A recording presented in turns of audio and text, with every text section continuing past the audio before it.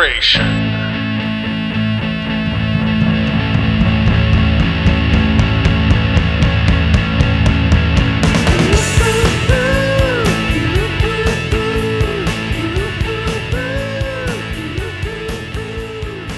For Your Reconsideration is a podcast. Next week, we are back with another stacked panel and another great year in movies. I'm your host, Matty Price, and I'm here with the always fabulous Jamie Dew. Together, we assemble great panelists with diverse points of view to discuss a specific year in mostly American filmmaking, but through the clarifying crucible of the Oscars Best Picture. Our next episode is a good one, looking at the movies of 1975. JD is hosting that conversation, and our panelists are podcaster and writer Ryan McNeil, writer J.M. McNabb, and me, Matty Price. I am in the panelist chair for this one.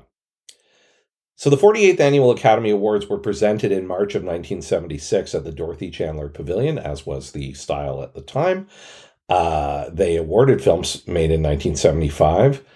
ABC had the broadcast rights for the first time, and the show was once again co-hosted.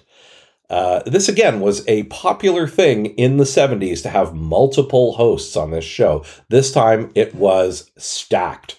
Walter Matthau, Robert Shaw, George Segal, Goldie Hawn, and Gene Kelly. Where is my heist movie with this cast, is my question. Most folks know that for the first time since It Happened One Night, a single movie, Milos Forman's One Flew Over the Cuckoo's Nest, made a clean sweep of the 5 major categories: Best Picture, Best Actor, Best Actress, Best Director, and Best Screenplay, this time adapted. It's only happened one other time so far, and that's with The Silence of the Lambs.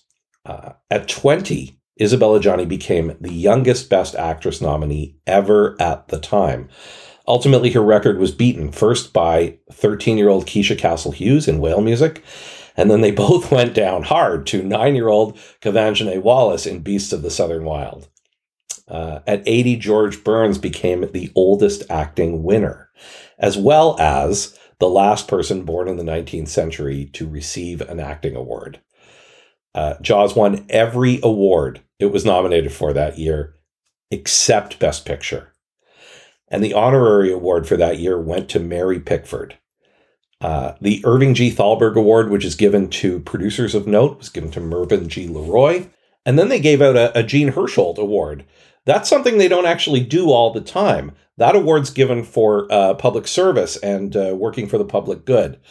This time they gave it to Jules C. Stein, who had founded MCA, which ultimately wound up owning Universal Studios, and also helped create the Hollywood Canteen during World War II, which was a place where servicemen and women could go to relax and be entertained. Ray Bolger sang the opening number. It was a classy little ditty called Hollywood Honors Its Own. I cannot find any evidence of this song anywhere, but presumably it existed at the time. There were other notable musical... I'm going to start that paragraph again. Ray Bolger sang the opening number, a classy little ditty called Hollywood Honors Its Own, which I can't find any evidence of that song anywhere, but I guess it does exist. There were other notable musical performances. Keith Carradine sang his Nashville hit, I'm Easy, which he also wrote. And then, at the end of the show, the USC Trojans Marching Band played a medley of America the Beautiful and That's Entertainment. I'm sure there was not a dry eye in the house. There were other notable presenters that year from worlds outside of entertainment. Gore Vidal, poet and playwright. Poet and composer Rod McEwen. Audrey Hepburn was the presenter for Best Picture. Oh, and for the second year in a row, future murderer O.J. Simpson gave out an Oscar. I don't know. They loved O.J. Simpson. Anyway. There was no in memoriam. Those didn't start until much later, but these notable folks did pass away between ceremonies. Frederick March, the great actor. Paul Robeson, activist and brilliant performer as well. Actor Lee J. Cobb, who had just completed The Exorcist a couple of years earlier. Sal Mineo, gone way too young from... mostly notably from Rebel Without a Cause, but many other things as well.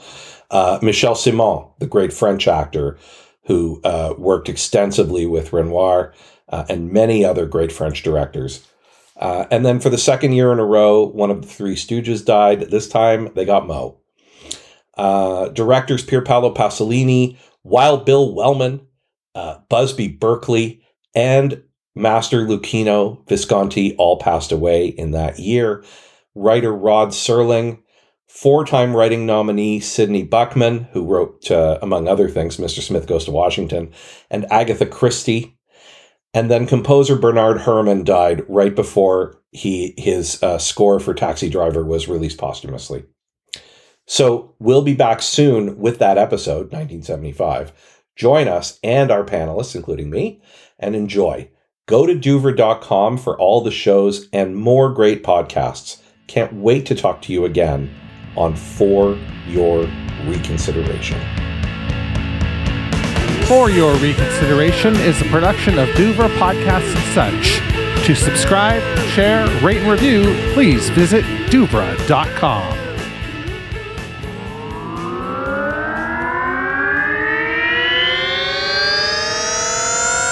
Douvre Podcasts and Such.